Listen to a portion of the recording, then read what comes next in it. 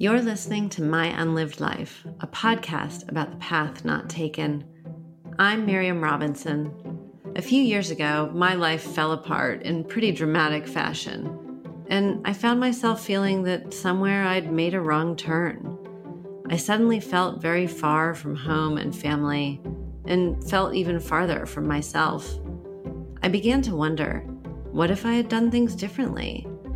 We don't like to ask this question. It threatens to trap us in the past, without a map back to the here and now.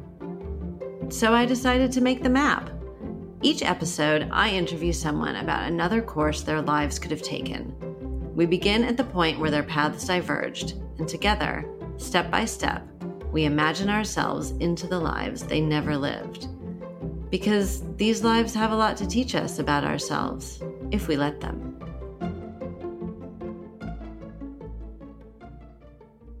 This week, I spoke to author and illustrator Edward Carey. Edward is the author of the novels Observatory Mansions and Alva and Irva, the twins who saved a city, and of the YA Ironmonger trilogy, which have all been translated into many different languages and all of which he illustrated.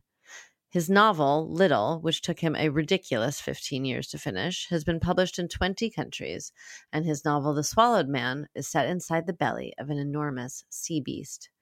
His most recent book, B, A Year in Plagues and Pencils, is a collection of drawings created over the first year of lockdown and is truly an outward-looking tribute to creativity and connection in a time of isolation. Edward has lived in England, France, Romania, Lithuania, Germany, Ireland, Denmark, and the United States, and currently lives in Austin, Texas. When Edward and I spoke, we discussed what his life might have looked like if he'd never been selected for a certain large book retailer's prize in America, and thus never flown to New York and never met his wife, the novelist Elizabeth McCracken. Along the way, we discussed the lives of objects, the original and much darker version of Pinocchio, and at least one way to get yourself out of a creative fallow period. Hi, Edward. Hello. I'm very pleased that you're joining me today. Thank you so much. Thank you for inviting me, Miriam. It's marvelous to see you. I was thinking, I'm pleased to be chatting with you no matter what, because we've already had one little sort of delightful pre-conversation, which was great. But also I was thinking that I'm feeling quite grateful to you and your most recent book, Be A Year in Plagues and Pencils. And that was because you've brought together this collection of drawings that you did, one drawing a day over the course of the first year of the pandemic that you then put out on Twitter daily. And you've sort of interspersed that with sort of recollections and reflections and anecdotes throughout. And I'm just, as we near the end of the pandemic, although it doesn't seem that we're nearing the end of it at the moment. But as we get to a place where perhaps we could kind of start to look back, and where I'm certain that we're going to start to see lots of books set in the pandemic, I imagine some of which will be quite triggering and upsetting. Your book just feels like quite a gentle way to start to look back. Reading through it, it just felt like the first time I'd kind of stopped and looked at that period of time as a whole and thought about the way that we all were. And it was just a really nice way to do it. So thank you. Thank you so much. I mean, I drew so many of those drawings as a sort of escape, and also as a way to travel, because we were all stuck in our own homes. And so it was a way of seeing other things. But then the politics and things inevitably took over as America bled. Yeah. Yeah, I mean, sometimes I would just draw different animals or, people that I admired. But yes, then there came the just appalling police brutality in America, and every nasty bit of Trump's tenure. You couldn't not address it. It was impossible, one way or another. And you just, but but so many of the drawings were was just fun. And then someone would write to me from somewhere, in Japan or wherever, and say, could you draw me a pangolin or a capybara or a puffin or something like that? And it was yes. And I was drawing things I'd never drawn in my life before. And people said thank you, but I was really saying thank you to them, because it certainly helped me get through that difficult time. I'm glad to know that I'm not the only one with that feeling of gratitude towards you and towards them for offering those. I love the pangolin. Pangolin's amazing.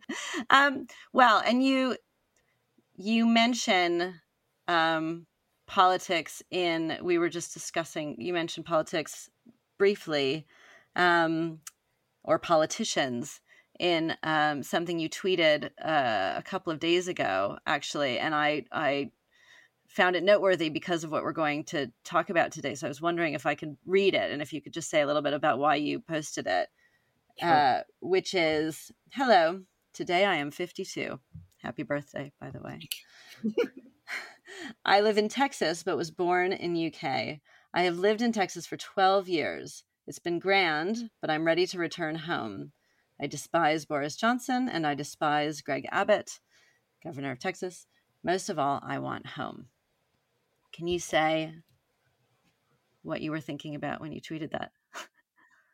I was just, thinking, we've been here. I live with my wife and 2 kids. We've been here for 12 years, and it's enough. It has been great. I love my students. I teach at the University of Texas at Austin. Austin is a cool city, but it's losing its coolness as it becomes more and more expensive. It's now the hub for many enormous industries, and it's a victim of its own success, alas.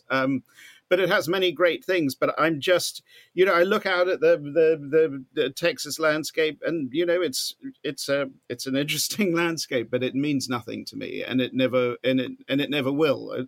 I can appreciate it, but I'm English, and I'm ready to return home. One of the problems of being in Texas, sometimes these are just Texas problems, sometimes they're entirely American problems, is the laws against women, shall we say, and their bodies are just absolutely appalling. And also the attacking trans kids just makes me so furious. And the way they try to suppress the black vote. I mean, it's actually got to a point where politically it's just so vile. But it's also the gun laws in America that are never going to change, and they're so depressing. And I think going through the pandemic in Texas, I think one's patience was running out of the place. There's so many wonderful people here, wonderful things, very dear friends here. But the politics just kills you. But it could all change. It could be a splendid, splendid place. But those Republicans aren't going away, I'm afraid. I've been over here for 13 years. I think you've been there for 12 years or so. So we swapped places. So, well, what I'd like to do is I'd like to get us to start talking about your path, but I think it would be useful. And I'd love to just hear a little bit more about it. If you could just say quickly, because obviously you are British and you grew up in the UK, if you could just say just a brief bit about your upbringing before we get started on your path. Yeah, so I was born in Norfolk, and still love my home county very much indeed. Norwich is a city I'm very fond of, and it's the subject of a novel I'm just finishing now. I was very lucky in my childhood. My childhood home was an old Tudor house that was a tiny crumb of the divorce settlement between Henry VIII and Anne of Cleves, and No. it was a house that I think taught me everything. I have all these old houses in my books, and I know it's a longing for that building. And in the summers, we used to sleep in the attic. My brother and I, one of my brothers and I, and you would go up the stairs at night, and the stairs would creak like all good old staircases, but they would creak back afterwards in the right order. So you always believed that there was someone coming up the stairs, and it made me, sort of desperately kind of think about history all the time. It was a convalescence hospital in World War One, and so the whole of it was just filled with soldiers coming back from the trenches. There was a certificate in the just by the kitchen that which was signed by Churchill, thanking the house for being of service during World War One. Thanking the house. Yeah, kind of. So one of the things that actually I write about in so much of my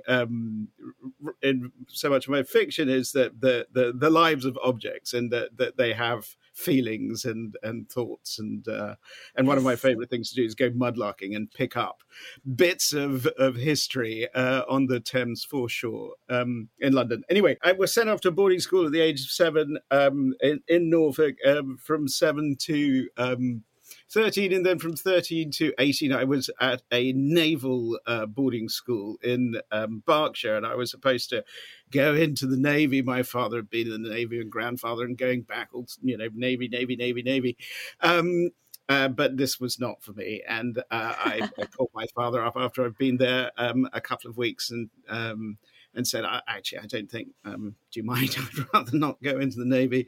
And there was a bit of silence on the other end of the line. And then he said, well, that's fine. That's fine, Tommy, which is what my parents call me. That's what? Absolutely. Why do they call you Tommy? Because when I was a child, I was so orbicular, they called me Tummy. And then they thought I might get a complex about it, so they changed it to Tommy. Anyway, I stayed at the naval school. It taught me to turn up on time to things, and I didn't particularly enjoy spit and polishing my shoes. I was a very bad marcher. It was a great experience, I guess. Some of it was fantastic. I had a wonderful English teacher and a wonderful art teacher, and that was all I needed in life. That's all we all ever need. If we can find one great teacher, I think we're all set. I think that's true.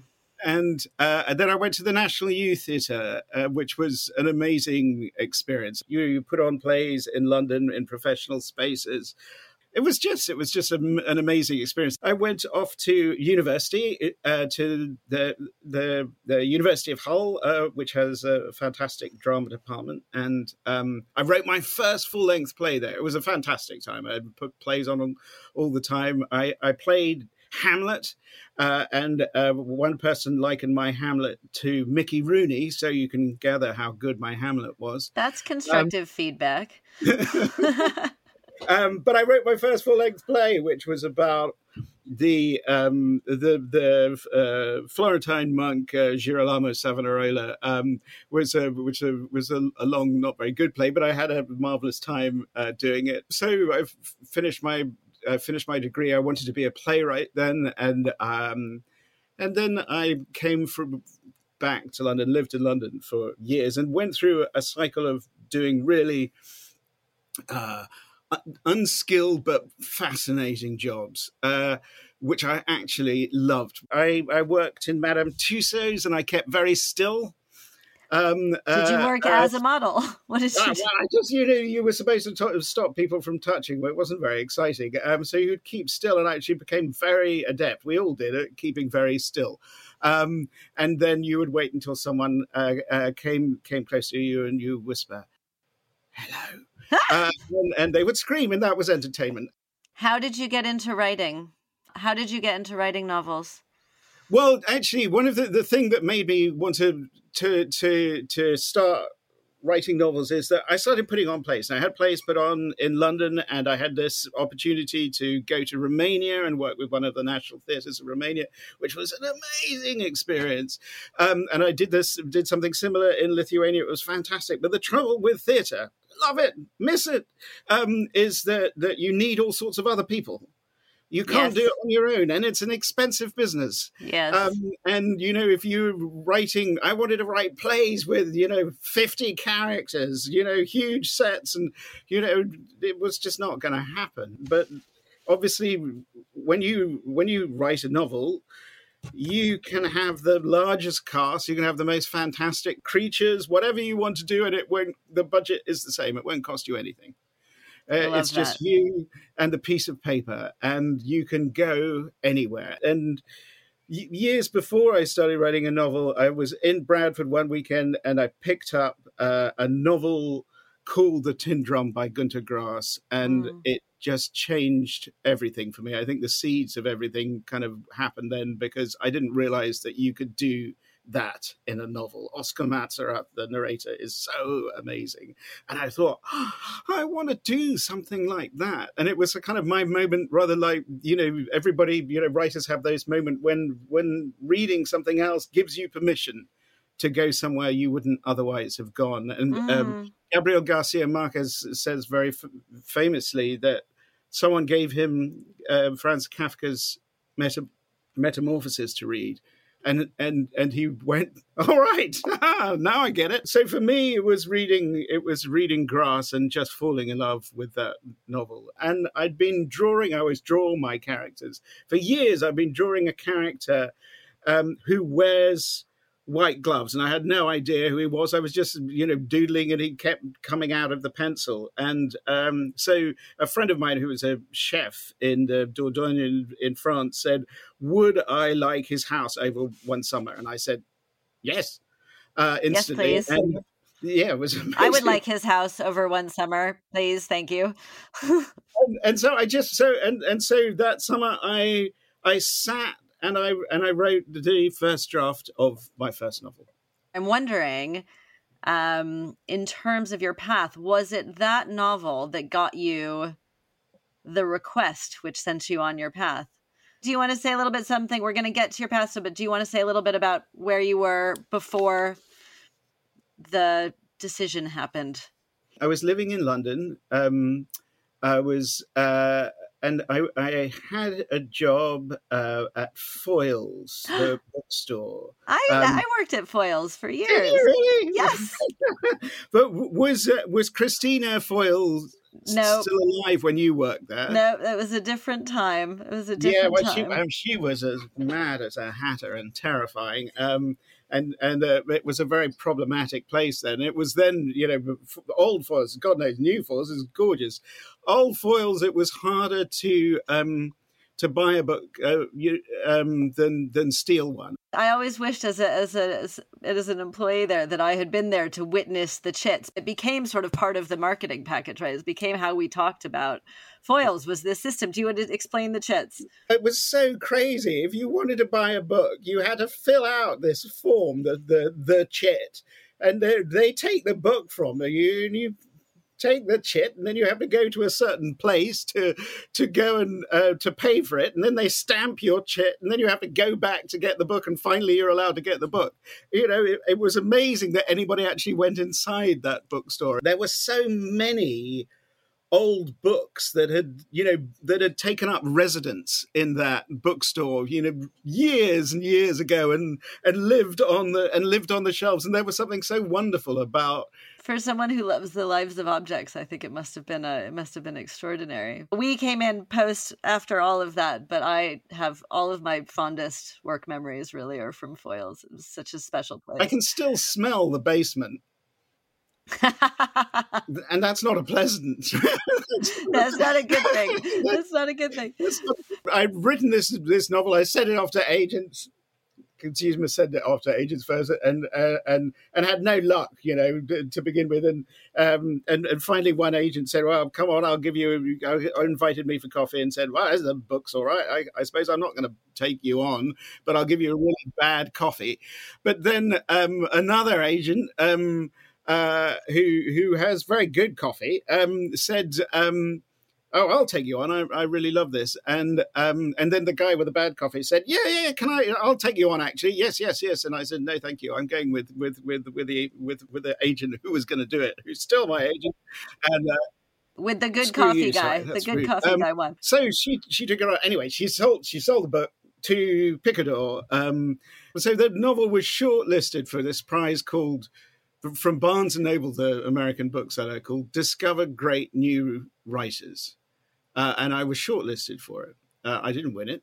I think I came third out of 3, but it was all worthwhile. Anyway, so the invitation was to go to America, to go to New York.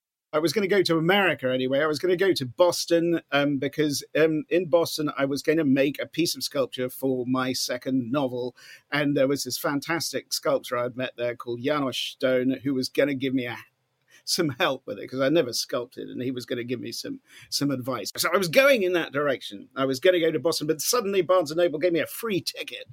So off I went to New York, and one of the judges was Elizabeth McCracken, whose work I had adored for years. I was a huge fan of her work, and she's the one who put my novel forward for this prize.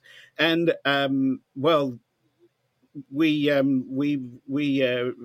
a marvelous time, met each other, and she lived then in Boston, and so I was gonna be headed that way where she was. And just really conveniently, you happened to be heading to Boston at the it was very, time. very, very helpful. And within a couple of weeks, I'd moved in with her, and now that was the best decision I ever made in my life. Thank you, Barnes and Noble. Discover great new spouses is what should probably that's going to be their next new promotion. And so so we married. We have 2 kids. We are we've both published many books since then, and we have, most importantly, two fantastic kids, aged 13 and 14.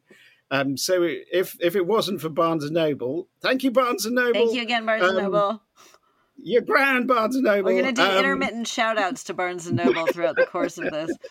Yeah, so if I hadn't done that, there would have been no Elizabeth McCracken in my life, at least not then, anyway. And so everything then would have been very, very, very different.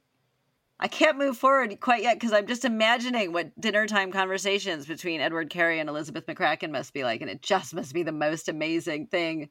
Either that, or it's really mundane stuff about the dishes and pretty not very exciting.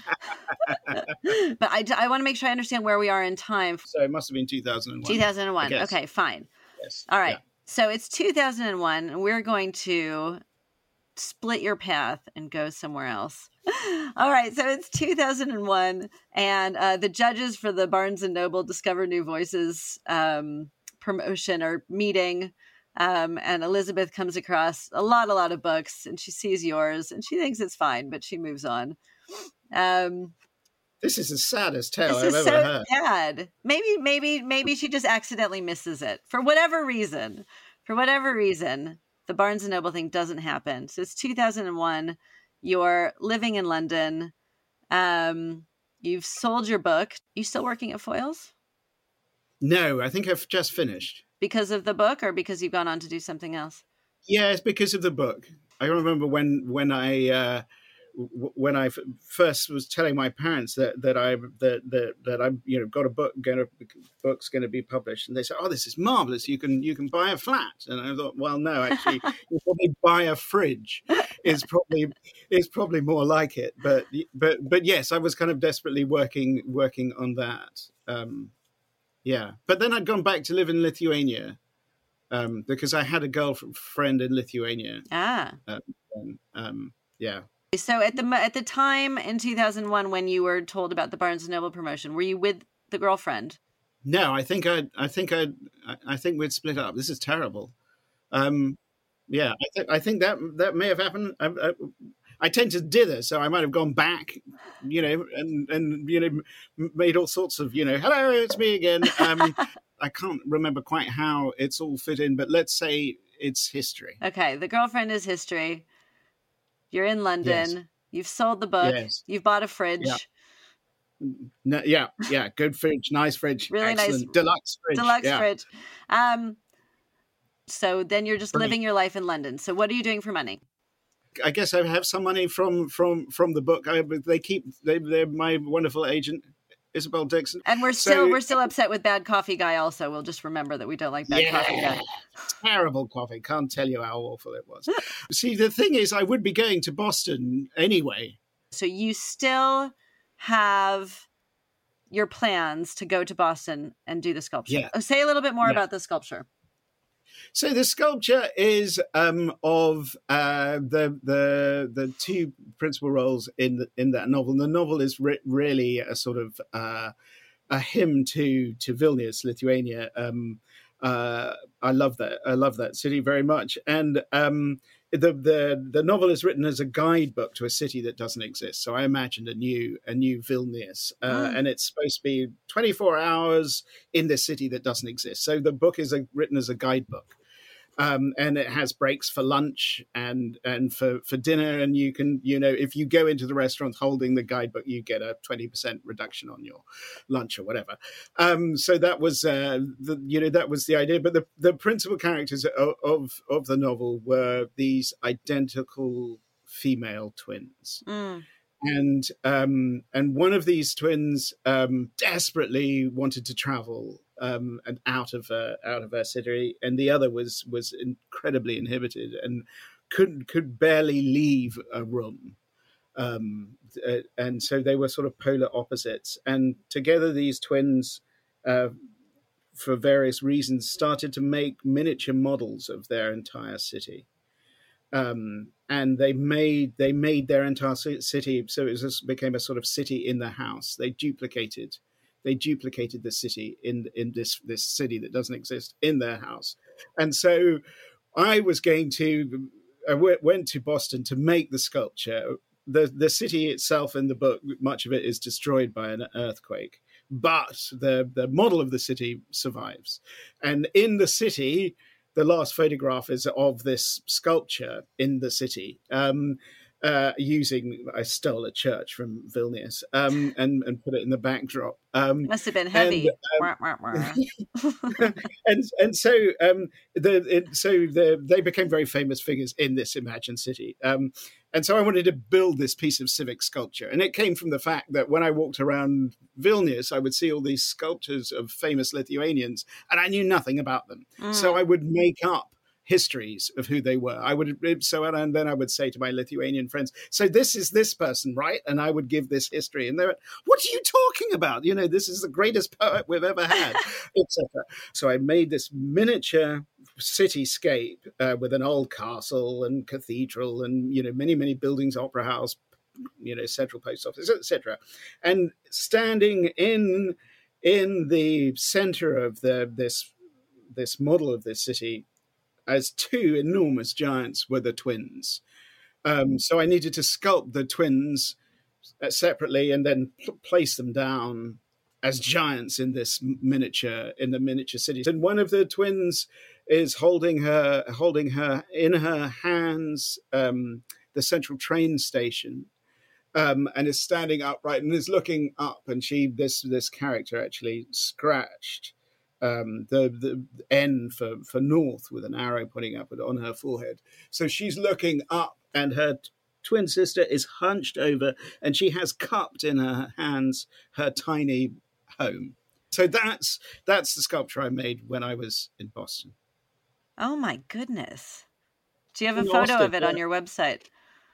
Mm-hmm. Okay. Yeah. Okay. People should visit Edward's website because they can see a photo of this. That's amazing. How long are you there doing your sculpture? About a month.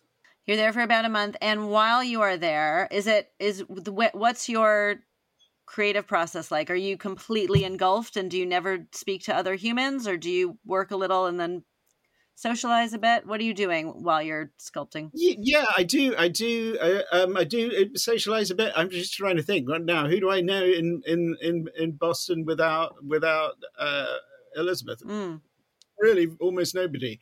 I did have a friend there through my American editor. I became friends with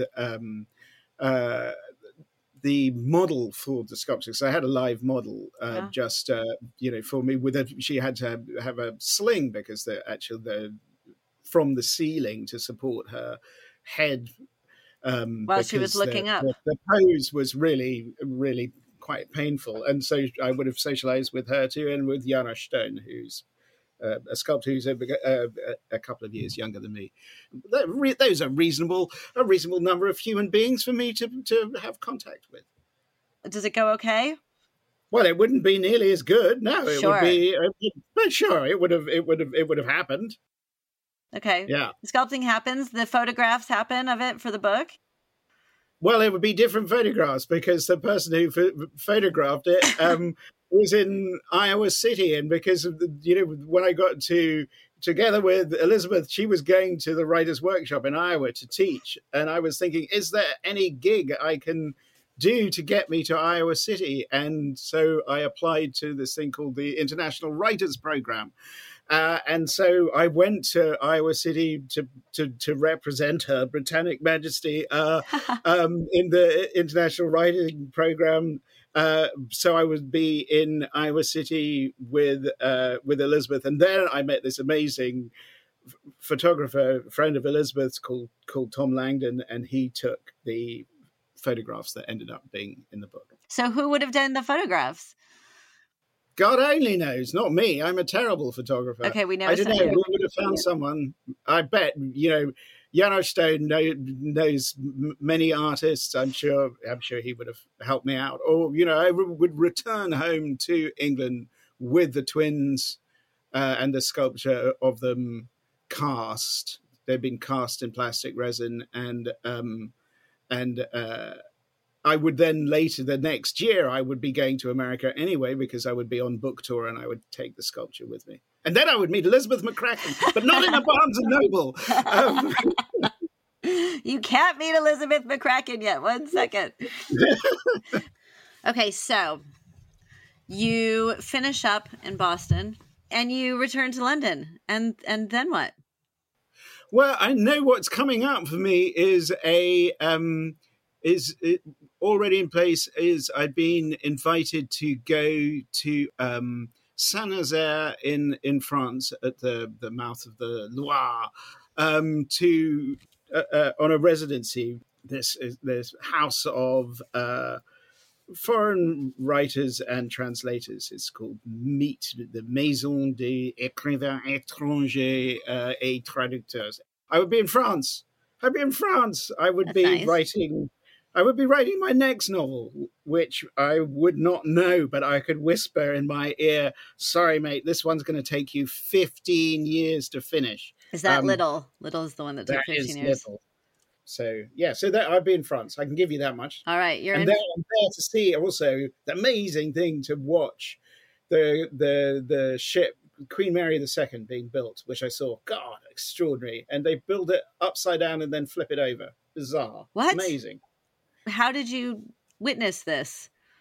Could anybody just walk by and just kind of watch? Well, it took up some of the skyline of the city. It was quite extraordinary. Saint-Nazaire was destroyed by the Allies in World War II because it was a Nazi U-boat base. They were commissioning all their writers to come in and see the ship being built. Absolutely amazing. So I got this incredible tour, just seeing everything. And they were saying, so we would have you back in Saint-Nazaire if you wrote a short story inspired by the building of the ship. Does the flavor of Saint-Nazaire feel any different to you in this unlived life? Well, it's certainly lacking someone. I've read her because that must be allowed. I'll allow it. So then you come back to London, and just so I know, obviously you had moved in with Elizabeth in Boston at this point. So, but now that's not happening. So you're still living in London. Where are you living? Notting Hill Gate. Is that because that's where you were living before, or because you like Notting Hill Gate? Yeah, well, so my parents bought a flat in Notting Hill because my eldest brother, no longer with us, Sorry. suffered from kidney failure, and so he needed to. He would go to dialyze in Guy's Hospital right. every other day, and so he needed a base, and so we always stayed with Jamie in London, and we got on terribly well with him. Of course, we miss him enormously, and so I would be there with my brother. You'd be living with your brother in Notting Hill. Yeah. Okay. And when can I ask when your brother passed away? It must be 5-6 years ago now. So how do you two get along when you're actually living together? Yeah, good. I mean, yeah, fine. But I think I would be getting to the point, and I'm sure Jamie would be, when it's time to do something else. I could, before I met Elizabeth, I worked out that for 8 years I'd spent at least 8 months of every year out of England. Wow. I lived in Romania, Lithuania, France, different places. So it was good. I would probably Germany. I would probably pack a backpack and head off into France again or something. Well, let's figure out what the something is. So you've settled in Notting Hill with Jamie. Yeah. That's your base. Is the advance still keeping you ticking over in money terms, or are you doing something else? Yeah, I'm doing little bits of different other things that pay some money, not nearly enough. And so I would be working for Faulty Optic, this amazing puppet company. I would be working with them on puppets, and I know also coming round the corner, very close, would be going to Malaysia, where I worked with a shadow puppet master. No, I wouldn't. It was gone and stolen from me because I would not then have met the wonderful Edin Koo, who was representing Malaysia at this thing in Iowa City. So I wouldn't have met the shadow puppet master, and I would not have gone to Kuala Lumpur and Kelantan or any traveling around Malaysia. This is terrible. Edward, I feel like you hate me. What are you doing to me? I'm so sorry. Also, I wouldn't go to China because that's through those contacts as well. I would never see the Forbidden City or the Terracotta Warriors in Xi'an. This is not good. It's not great. I lived in Xi'an for a year. I do love those warriors. They're amazing. So, okay, so you don't go to Malaysia, but you're kind of getting the itch and you feel like you need to move. You're making enough. So you would have been interested in the puppetry anyways, because that was in London. Yeah, no, I'd work with puppets. What does that mean, you work with puppets? Did you make them, or you? Yeah, I make them. I make anything I can, but yes, I've made puppets. Love Pinocchio enormously. It's something that I adore, and my magnificent editor in Italy, who's published all my books, kept inviting me back to Italy, and through her, I got this extraordinary time being a writing residence at a children's hospital just outside Florence, and that was a very moving experience, of course. But that hospital is full of Pinocchios. Speaking to some of the surgeons and specialists there, they talk about actually the journey of Pinocchio from puppet to child is almost a journey from illness back to health again. That's how they think about it when they're... Yeah. So I was deeply inspired by Pinocchio, and so this would still be allowed to happen. So I wrote about my time in the hospital for Italian newspapers, and then the Parco di Pinocchio in Collodi in Tuscany commissioned me to do an exhibition of art inspired by Pinocchio. which I did. And from it came another book, which was, as I reread the amazing book of Pinocchio, I realized that Carlo Collodi leaves poor Geppetto inside the belly of this. It's actually an enormous shark in the book for 2 years and says nothing about him. He's, Geppetto, stay there. We don't want you right now. Wait until Pinocchio's ready. He just parks him. He parks him over there for a couple years. It's fine. You're fine. I'll see you in 2 years. And so I wrote his journal of what it would be like to be inside the belly of the shark for 2 years. And I made the art that I thought Geppetto would make, because he's an artist. He makes his own stuff. His most famous piece of art. And I also think of it's actually more of a story connected to, say, Frankenstein than Disney would have you believe. It's very dark, very strange, very funny. Pinocchio is not that sweet little boy in a Tyrolean hat that Disney would have you. He's actually a complete delinquent. He's outrageous. And, the first night of his life, he gets his father locked up. And then Pinocchio, not being very bright, is cold, and he makes a fire in the center of Geppetto's house. Geppetto's in prison at this point, and burns his own feet off. It's great. He gets hanged in the book, and Carlo Collodi was going to leave it there with Geppetto in the belly of the shark at that point. I'm not sure if he got there. Yeah, no, I think probably he would have been stuck there forever. Then, poor chap. Yeah, see, maybe this is what happens. Perhaps Pinocchio came to your program, and then they just left, and they just left him there. Then Collodi went back and finished the story as we know it, adding much more Catholic guilt than was there before. Wow, I did not think that's where we were going to go here. So this residency at the Children's Hospital, where are we in time? Now we're like sort of 2002, 2003. No, this was much later. I'm being very unhelpful to you. Maybe I'll end up in Italy. Why not? Let's find out. Well, something good has to come out of it. Now I'm remembering. What I was going to do is that I was going to go to Paris to research this book that took 15 years of my life to finish. So I would be in Paris. I'd already started that book. I knew I was going to write it because that book is about Madame Tussaud, and I worked in Madame Tussauds as that incredibly successful still human being. I love that. That might be my favorite bit so far of this whole thing. I love the idea of you shocking customers in Madame Tussauds.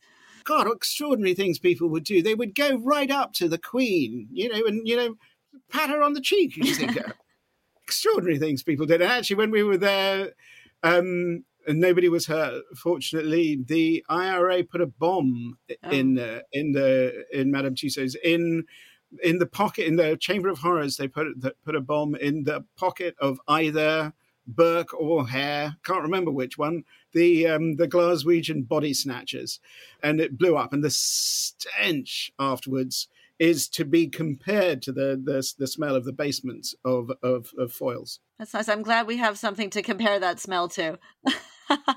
They never got rid of that smell for the long time that I was working at Madame Tussauds. The smell was like the combination of the bomb and the wax?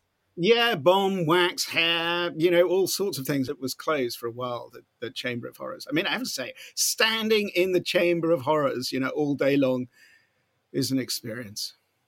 Well, it's clearly been a formative one. Well, kind of standing next to Marat. Jean-Paul Marat murdered in his bath. Good heavens, by Charlotte Corday during the French Revolution. Yeah, so yes, I would have gone to Paris to research this book. Where do you stay in Paris? I would have found a flat. I mean, of course, it wouldn't have been nearly so nice as the flat I found with Elizabeth. And one of the many great things about Elizabeth is she's fantastic at finding amazing places to stay. That's such a good skill. I love that skill. I do not have that skill. So I would have found some awful hovel, not really nice place that we got. And the place that she got was wonderful because it was basically it was on the street where Madame Tussaud would have probably lived. It was pretty much exactly there. But then Baron Haussmann came, of course, and rejigged Paris, and many of the older streets went. So I'd be in Paris. I'm researching a book in Paris, which means I'm really not working, but I'm pretending I'm working very, very hard. But I'm actually having a really good time because it's Paris, and there I am. See, I've got myself to Paris. That's not too bad. See, life is good now. What are you doing that's so much fun when you're not researching? Well, I've got pals in Paris, and I'm sure I would meet more people. I've got English and French friends who live there. I would be in the Musée du Carnaval. I would be in the National Archives. I would be having a lot of time. I would be thinking, well, it's probably time for a break and a glass of wine now, I should think. I would get very bogged down in the research. Yeah. Okay. Bogged down in a sort of good way, and that you get sort of absorbed by it, or bad bogged down. Real bad bogged down. Then I would go back, and one of the great things about Madame Tussaud is she dramatized her life enormously. Of course, she was a brilliant businesswoman, and she would make up facts about her life to make it seem even more interesting than it was. Like what? Do you know? Oh yeah, all sorts of things. Like she said, she lived and worked in Versailles, and had been selected to work in Versailles by Louis XVI. Sister, another Elizabeth. You see, there's got to be more Elizabeths in this. Madame Tussaud said the amazing thing is that Princess Elizabeth and myself and Madame Tussaud were almost identical, like identical twins. She said, "You say, oh God, you do tell the most extraordinary porcupines." And then the moment you see, I remember the moment of actually seeing a portrait of Madame Elizabeth, and I must have made a big noise. I must have gasped because they were identical. No. So I would be going around Versailles a lot, which is an awful place. I hate it. It's wonderfully awful. You hate Versailles? Reminds me of, yes, I think it's ugly. I think it's a monster. I can't stop thinking of how many people died in the construction of that building. And it's actually it's a fascist palace. I mean, horrific. And also that idea of you move the government away from Paris to Versailles, that then you have complete control over them. Well, as opposed to being in the center where they can actually affect you. Right. Yeah.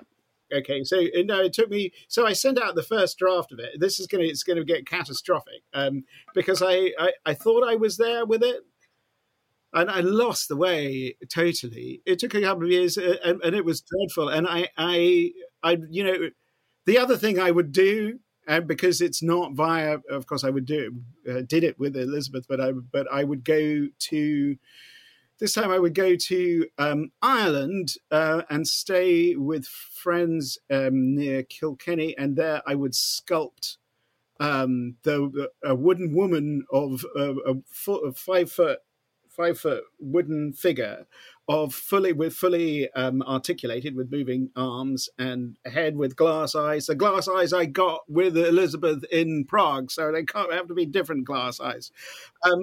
And so I made this wooden woman. This wooden doll is in the Madame Tussaud book, and the wooden doll is of Madame Tussaud, and so I would still do that. And then I would do this thing and think the novel was finished, and I would send it out, and it would get rejected. It got rejected everywhere except for Elisabetta Scarbi in Italy, who bought it, because she's always been enormously supportive. And so I was in a situation, with or without Elizabeth, when I was actually in a really bad place in my writing. I think, in many creative people's lives, you have those moments when things go awry, and it's not, a nice, sweet curve that you would always want it to be.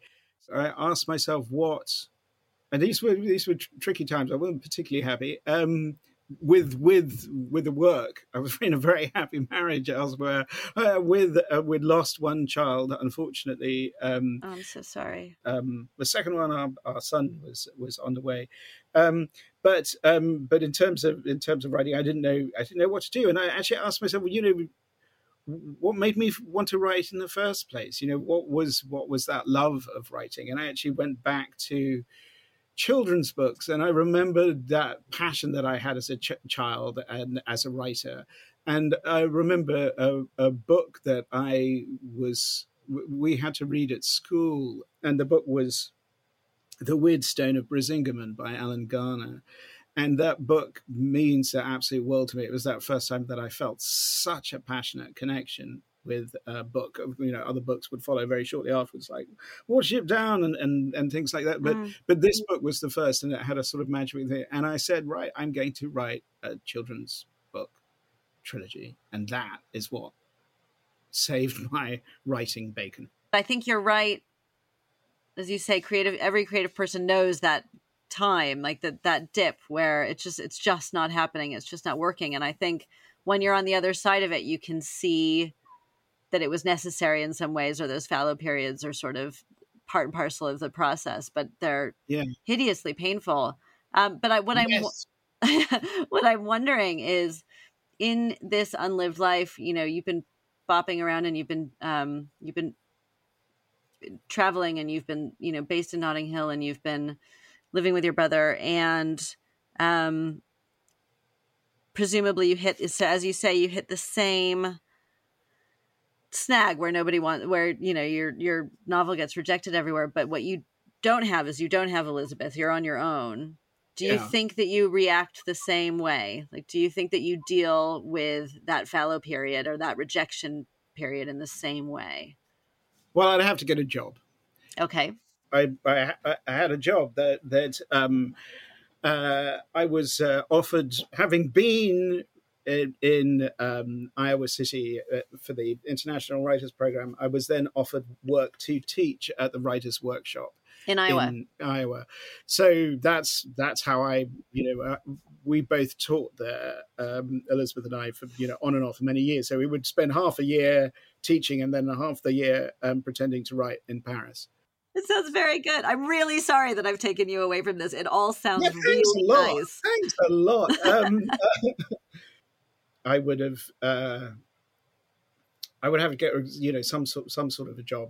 I've no idea what that would be. I would, and it would take me a while probably to realize that I need to write this trilogy. But who could say I would have written the same trilogy? Well, there's a few things in there, but just so I know, the trilogy, when you did end up writing it, had you already had your first child? And also you mentioned that you lost a child. Yes. You had. Yeah. So in this scenario, you'd had this sort of confrontation both with parenthood, and I don't know if you want to say anything more about the loss of your child. We were living in the French countryside then, and he was stillborn, our child, in Bordeaux, and then we left France shortly, well, almost instantly afterwards, and we were in England for a little bit, and then Elizabeth got a job in Saratoga Springs teaching at Skidmore, and so that was where life went, and then from after that we went back to Iowa and taught there. Okay, all right. I'm just thinking, so you have this fallow period, but in your real life, children were in it in one way or another. So that must have in some way influenced your desire to pull yourself out of it by writing children's books. Yeah, so I would have got there in the end. I don't know what job I would have found, but I always found those. I did, chances are I may have met someone else, and her name was Elizabeth McCracken, and they all lived happily ever after.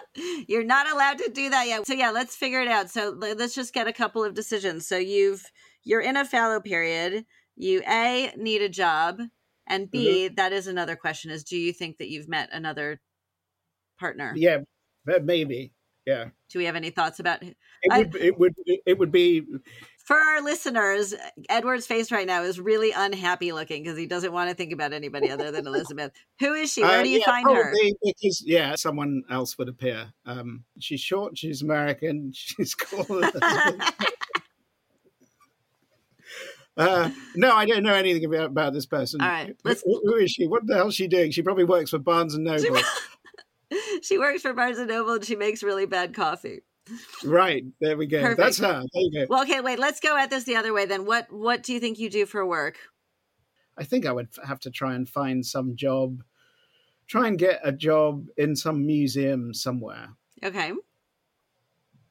I don't know. Where would I like to work? Am I allowed to do that? Where would I like to work? Of course you're allowed. This is the whole game. Okay, good. All right. I've given myself a very nice job at the Sir John Soane Museum. What are you doing there? What's your nice job? Oh, I don't know. I just like it. Why do you like it? What's good about it? No, actually, scrap that. I'm taking that job away. Okay. I'm going to give myself a job at the Foundling Hospital Museum. Okay, so what's your job there? Are you doing tours? Sure, yeah, thank you. You're I can welcome. do tours. I can do tours. Fine. Maybe, yeah. Yeah, I think it would work because this is going to be the thing that gets me to write the kids' trilogy, because in many ways actually visiting that museum was one of the inspirations behind it, because when the child was left by invariably the mother, they would leave a token behind, an object, the single proof of the mother's existence, and the child never got those objects, but those objects are in their exhibition and they are so incredibly moving, and there's something very similar in Florence at the Foundling Hospital Museum there, where they would take the objects left by the mother and they would guillotine them. Oh. And half would stay with the child at the orphanage, and the other half would remain with a parent. And the hope was one day these objects would come together again. Anyway, it's so moving. So I would write my kids' trilogy there, because it is set in Victorian London, a version of Victorian London, where all the rubbish of London is in one enormous heap that's so large that it's tidal.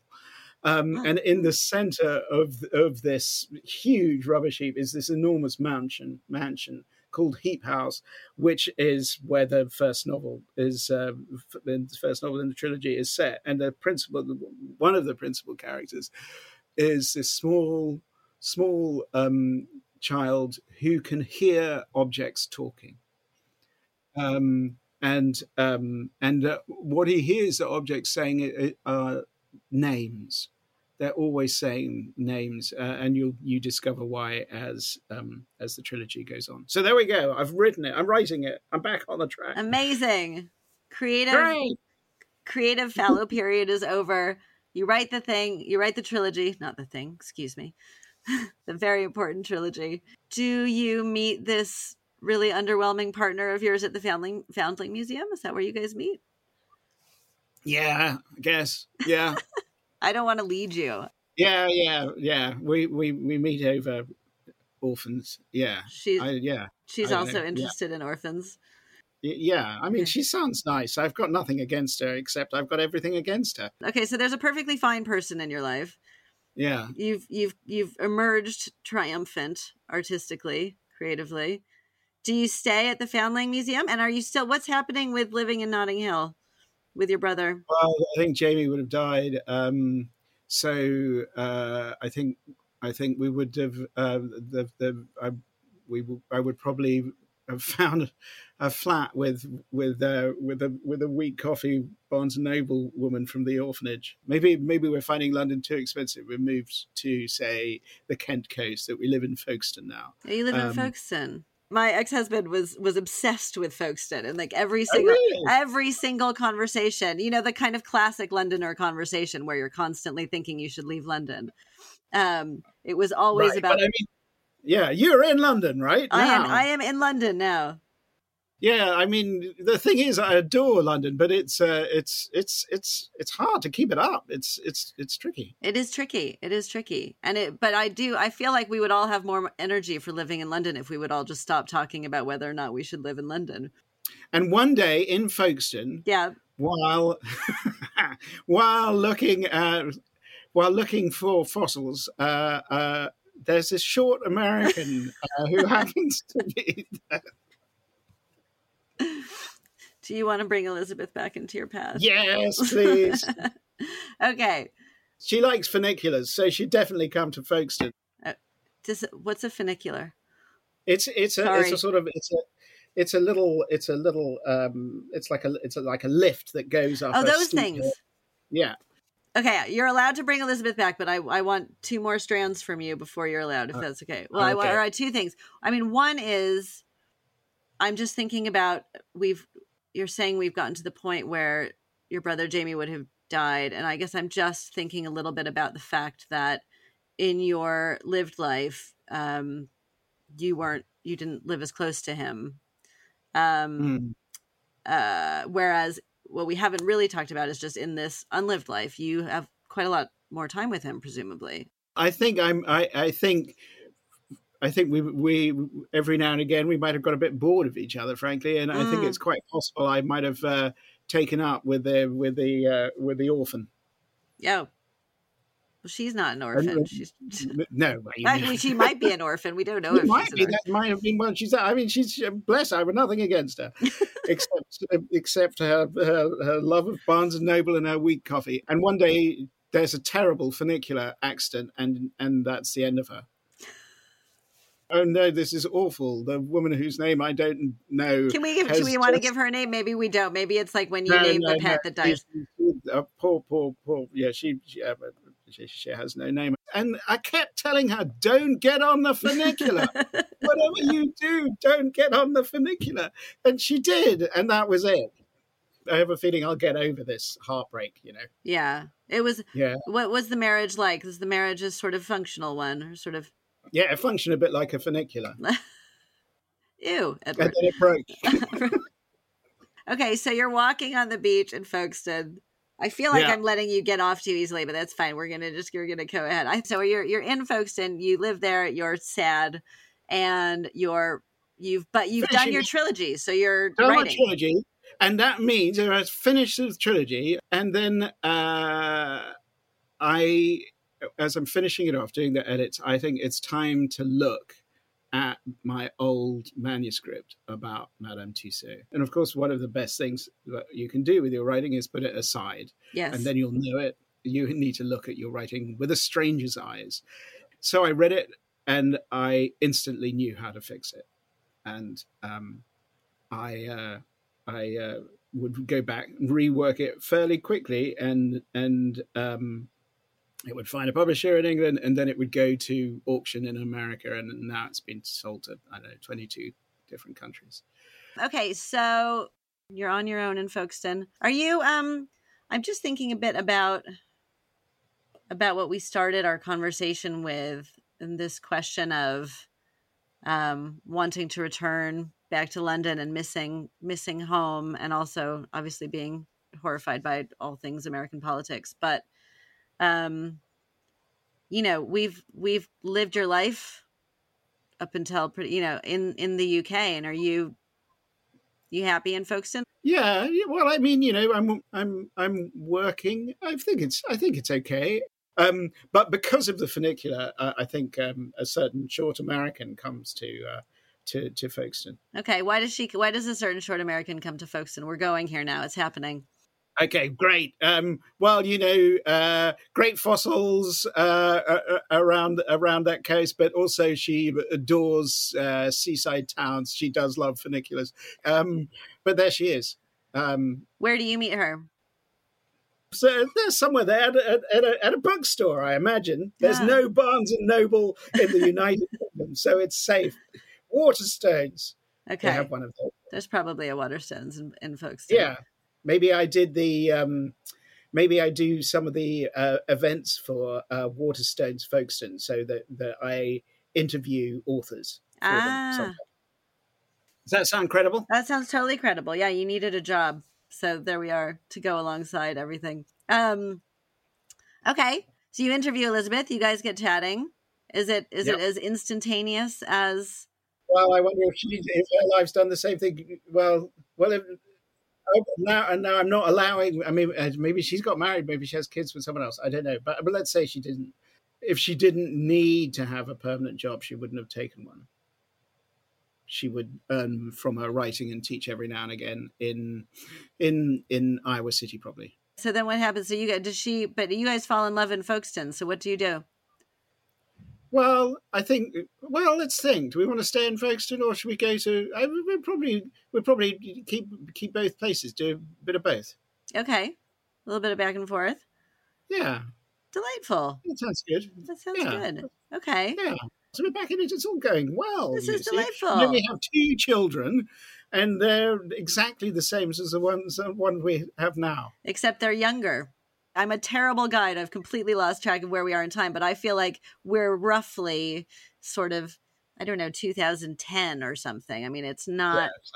But you can't go back and forth with kids. You have to land somewhere. No, because they need stability. We need to get a job. They need, we'd need to get a proper job. Okay.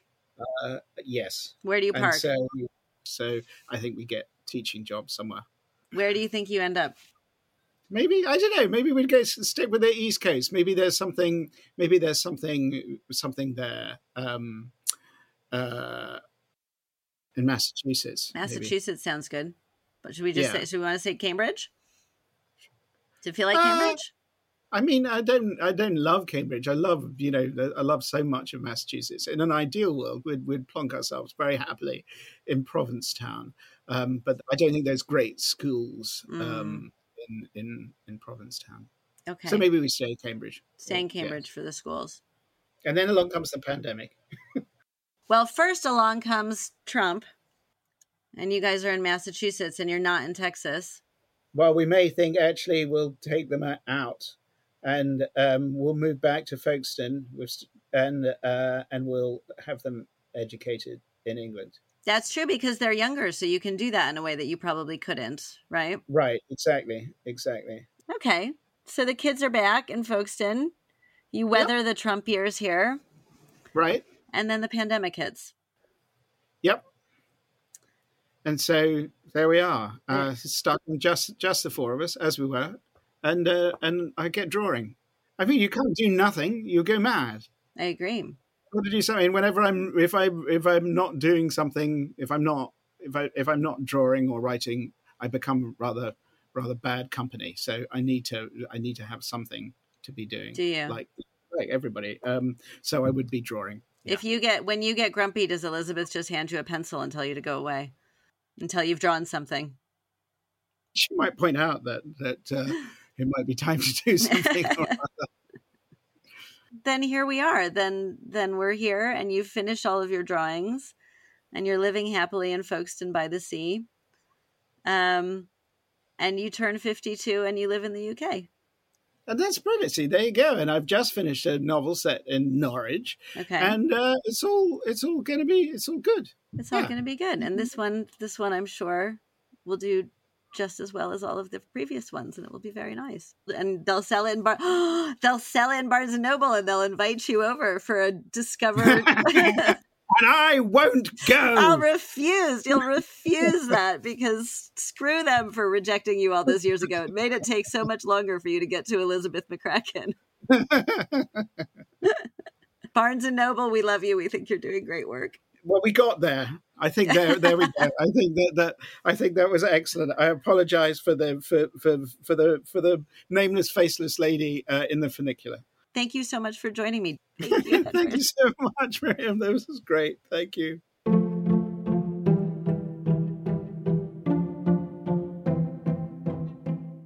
Early on in our conversation, Edward and I talked about how ready he was to come back to the UK, that he'd had a full life in America, but it was time to return. It was a note of discontent, but listening back to our discussion, I began to think of it less as an unlived life and more as an extended love letter to all that is wonderful in Edward's real life, to his wife, who I think it's safe to say he did not want to be without, but also to creativity in its many manifestations, to travel, to history, and ultimately to home. With a few notable exceptions, the main one being that he ended up back on British soil, Edward's unlived life followed the path of his real life, which he clearly loves. I'm glad, though, that in his unlived life we managed to get him back home to England. It remains to be seen whether in this case it will be his real life which follows suit.